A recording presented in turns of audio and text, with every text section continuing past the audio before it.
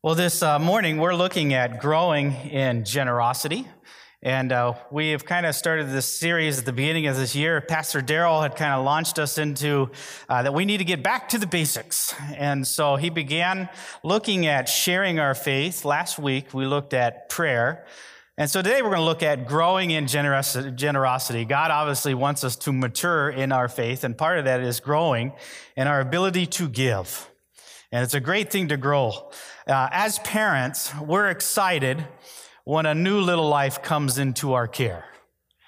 And you as parents probably remember how we celebrated all the firsts that happen in that little newborn's life. Like when a baby recognizes its parent's voice for the first time, responds. Or when an infant pops its first tooth. Or when that little bundle of joy takes its first steps. And then that little child says its first word. And then that sweet little cherub turns and screams and runs into the bathroom and pulls down all the toilet paper off the toilet roll. And all of a sudden we wish we could go back to the days when it wasn't speaking and moving and running around at all, kind of a thing. But growth is a wonderful thing. Just as we enjoy seeing growth and maturity in a child, God wants you and I to grow. And one of the areas God wants us to grow in is this area of generosity. So one day Jesus was teaching his disciples, and this is what it says in Matthew chapter 6, 2-4. So when you give to the needy, do not announce it with trumpets, as the hypocrites do in the synagogues and on the streets to be honored by others. Truly I tell you, they have received their reward in full. But when you give to the needy, do not let your left hand know what your right hand is doing, so that your giving may be in secret. Then your Father, who sees what is done in secret, will reward you. Now here, Jesus is giving a picture of what religious hypocrisy looks like, and he does it by telling a humorous story. A lot of people don't get the fact that Jesus is trying to be humorous here. So imagine somebody comes into church, and right before they drop their offering into the little giving box and everything, they pull out a trumpet, and they blow reveille just before they put their money in. Now, of course, nobody, even back then, would actually blow a trumpet.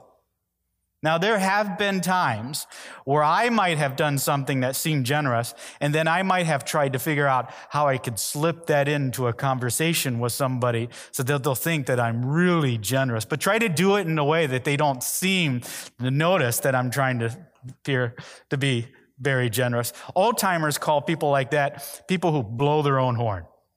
That's where the phrase comes from, blow their own horn. Jesus said, truly I tell you, they have received their reward in full. If you do something to try to impress somebody, your reward is impressing somebody. You'll get the wow, all right? But then he goes on. But when you give to the needy, do not let your left hand know what your right hand is doing. Now, that would have been another really funny line to an ancient non-Scandinavian crowd, and there's a profound idea behind it, okay? When something becomes so deeply habitual in me, it's so embodied in me that I do it without thinking it. We will say that it becomes second nature or second hand. We just do it. I remember it's been quite a few years now when I had come home from work and Heather told me, your son, Josh, has something really exciting to show you. And so I went into the living room and Josh was sitting there and he had a shoe in his lap and he was so excited to show me this. He had learned to tie his shoe and it was a really, really big deal. So he sat there and tied his shoe and demonstrated, and we were just, we had a big old party. He had literally learned to tie his shoe for the very first time. And then not long after that, Heather had stopped by the church here and walked in my office with my second oldest, Joel. And she said, Joel's got something really exciting to show you. And so he sat down right in my office, and he began to tie his shoe for the very first time. He demonstrated his shoe tying skills. And right there in the office, we just celebrated that. Woohoo! He made it, tied his shoes for the very first time. You see, when you're learning how to tie your shoes, initially, you have to concentrate really hard. The first time you did it, you're really proud. Look, I tied my shoes. And you kind of want to blow a trumpet. You want to kind of celebrate it.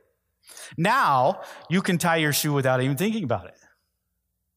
You don't blow a trumpet when you tie your shoes. Some of you are excited that you can get down to tie your shoes. But when you tie your shoes, you don't celebrate the fact that you do it. You just do it. And it's a funny thing. If you were to ask me, how do I tie my shoelaces? I'd really have to think really hard how to describe how to tie a shoe. I just do it. And what Jesus is saying is just a profound observation about how life works in the kingdom of God. Let your generosity be as habitual as tying your shoes. Give in such a way that you don't even think about it. Let it become such a habit that your left hand does not know what your right hand is doing. Initially, when you begin to give and serve, it will feel heroic. You will want to blow a trumpet. Initially, the first time you serve and are generous with your time, it's going to feel great. Heather, look, I've emptied the dishwasher without being asked. Blow the trumpets. Let's all rejoice. But eventually, you'll be generous without having to think how wonderful you are. Jesus' way of talking about this is, then your Father, who sees what is done in secret, will reward you.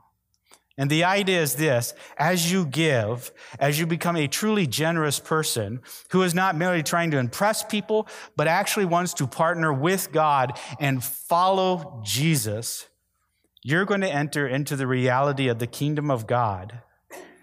And your reward is not that you get. Your reward is the person you become.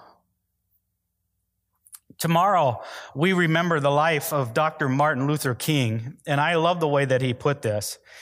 He once said, "Keep feeling the need for being first, but I want you to be the first in love. I want you to be the first in moral excellence, and I want you to be the first in generosity."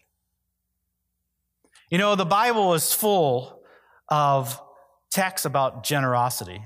So I want to spend the rest of this message looking at a few of those, and I'm going to ask for your help. Okay? So Justin is going to put a few of these verses up on the screen, and I'm going to ask you to help me by reading them out loud. And then we're just going to walk through a number of these texts that have to do with generosity. So here we go. This is the very first verse. This is Acts 20, verse 35. Let's read this out loud together, all right? Everybody all together. It is more blessed to give than to receive. Now, we have turned the word blessed into like a religious cliche. But this is what it means to be blessed. We think getting stuff is the path to the good life, because when we get, we receive a little burst of pleasure. But that little burst will eventually wear off. And over the long haul, givers are happier, more joyful than takers. Now, many of you know this firsthand, so I am preaching to the choir this morning, but many of you have looked at the challenges of this last year, and rather than seeing problems, you have seen opportunities. Opportunities to serve and to use your gifts for others and for God's glory. I remember right when the shutdowns began in March, we had a gentleman in our church who just showed up unannounced here at the church, and he had made senior care kits for the seniors in our home who are now at home, locked at home, staying at home. And he had made little kits of food and personal items for them to be able to have to get through this kind of shutdown. Many of you, right, when school was canceled and everything, offered to watch the kids in your neighborhood. As parents still had to go, but now kids couldn't go to school, and they were trying to figure that all out. And you said, our doors are open.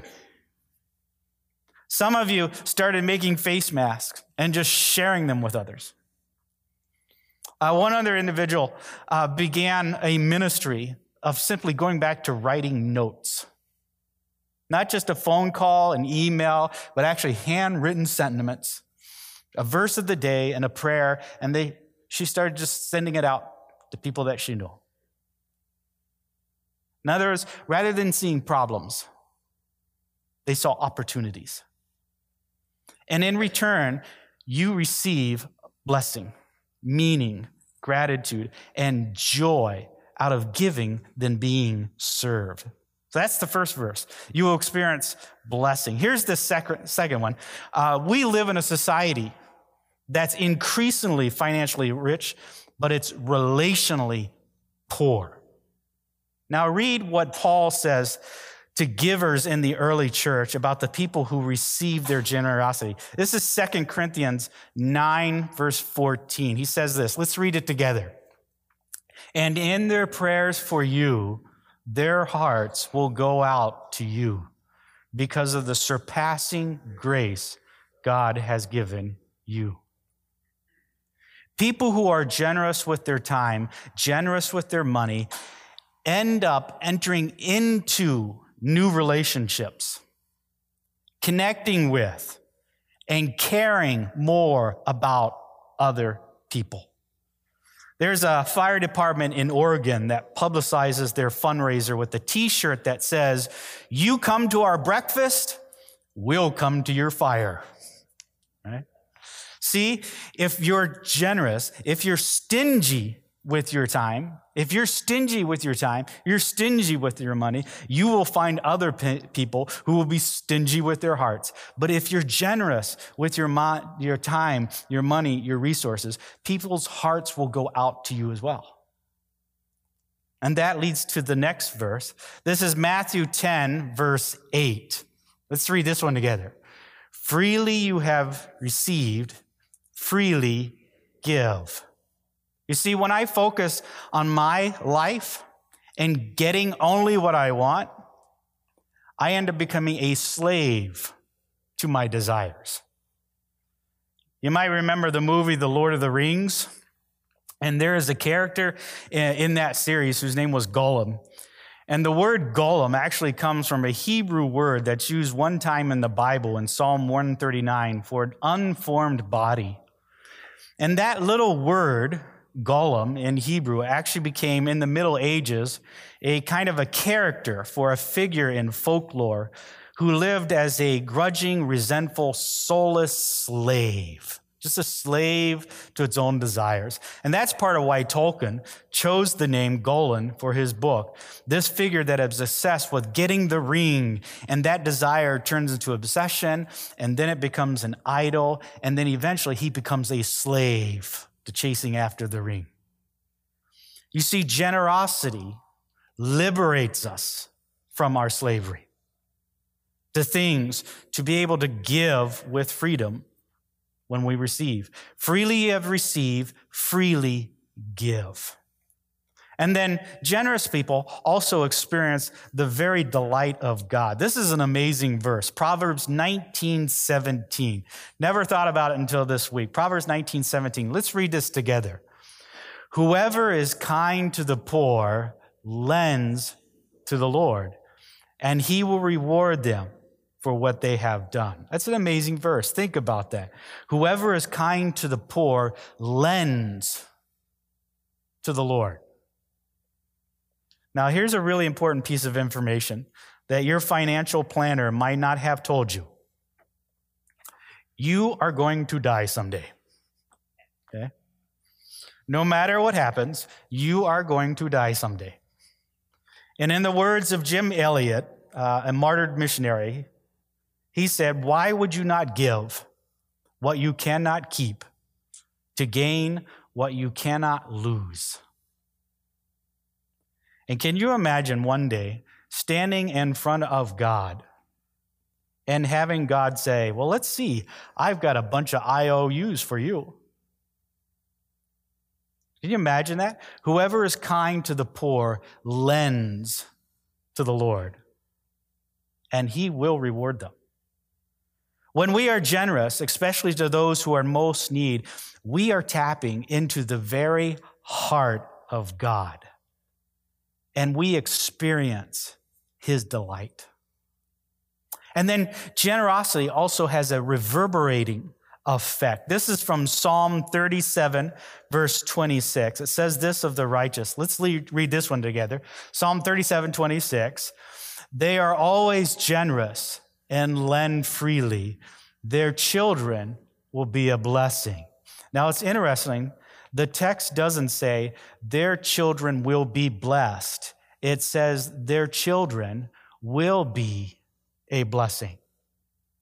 See, selfish parents tend to raise selfish children. Generous parents tend to raise generous children. And to be able to build into generosity of the next generation is a tremendous gift that we as parents and adults have. And it begins at a very young age. It begins around the dinner table. Who was someone in your class today that was feeling a little bit lonely? Or whose family is going through a really hard time? How can you care for that person in your class? You see, generosity is something that everyone in the family should be thinking of. And that leads to our next one. Think about this. Luke chapter 6, verse 38. Jesus put it like this. Let's read this one together. Give, and it will be given to you.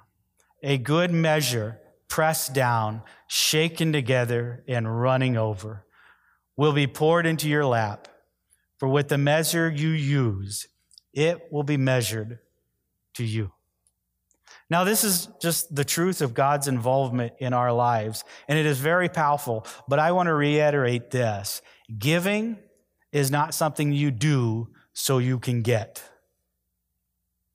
I grew up in a little Baptist church, and when somebody put $100 in the offering plate, the pastor got so excited, and he said, whoever put this in, come up to the front, and you can pick 3 hymns. And this shy elderly woman came to the front, just beamed at the congregation, and pointed to the 3 best-looking men and said, I'll pick him, him, and him. Okay.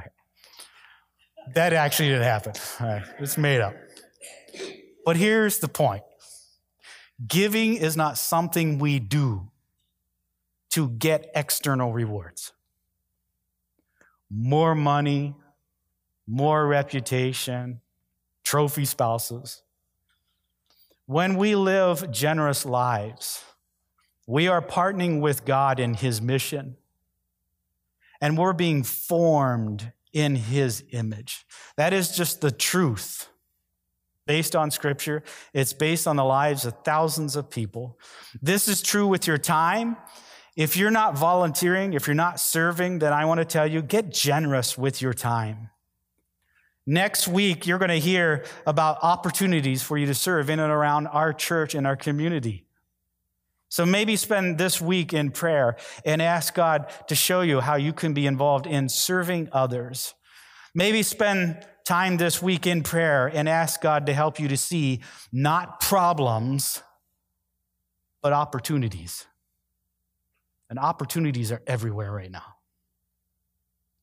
This is also true with your money.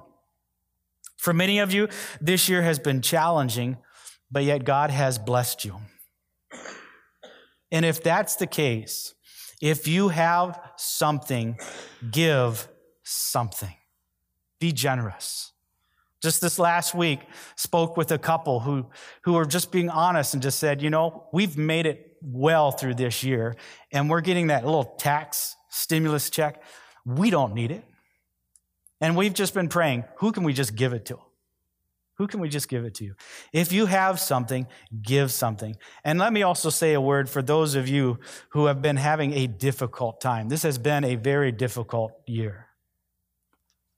And I want to say to you, if you need something, say something. I know it may be an uncomfortable thing to ask for help, but we are the family of God, and we want to care for you. Family looks after family. So if you are in need, talk to one of the pastors, contact the church office. We would love to help. There are so many generous people in our church who want to be of help. So just ask. And I want you, even if you're a little afraid, you're a little intimidated about this, just know when you remain silent in your time of genuine need, you are not helping your fellow brothers and sisters grow in generosity. We grow as a family when we can grow being generous and serving one another. Okay? When we serve one another, we grow. So if you have something, give something. If you need something, say something.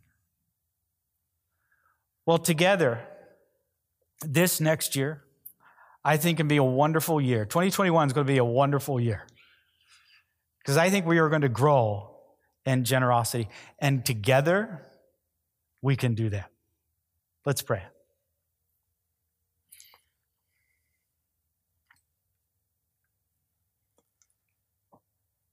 Father God, we thank you for your amazing generosity, your extravagant generosity. Everything that you have given to each and every one of us here, your love, your grace, so many things. And it is because of your generosity. And we who are made in your image are made to be generous.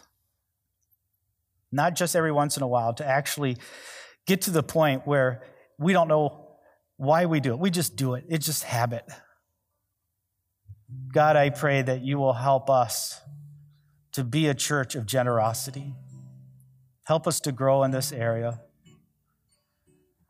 Lord, if there's ways that you have blessed us this year, help us to prayerfully seek how we can bless others. And God, if there's people who are here, who are listening, and they've been reluctant to ask for help, Lord, I just pray that this be the day that you just make a phone call, talk to one of us, because we want to share the great generosity that God has given us. We ask for your help as we seek to do that for your honor and your glory. And it's in Jesus' name we pray. Amen.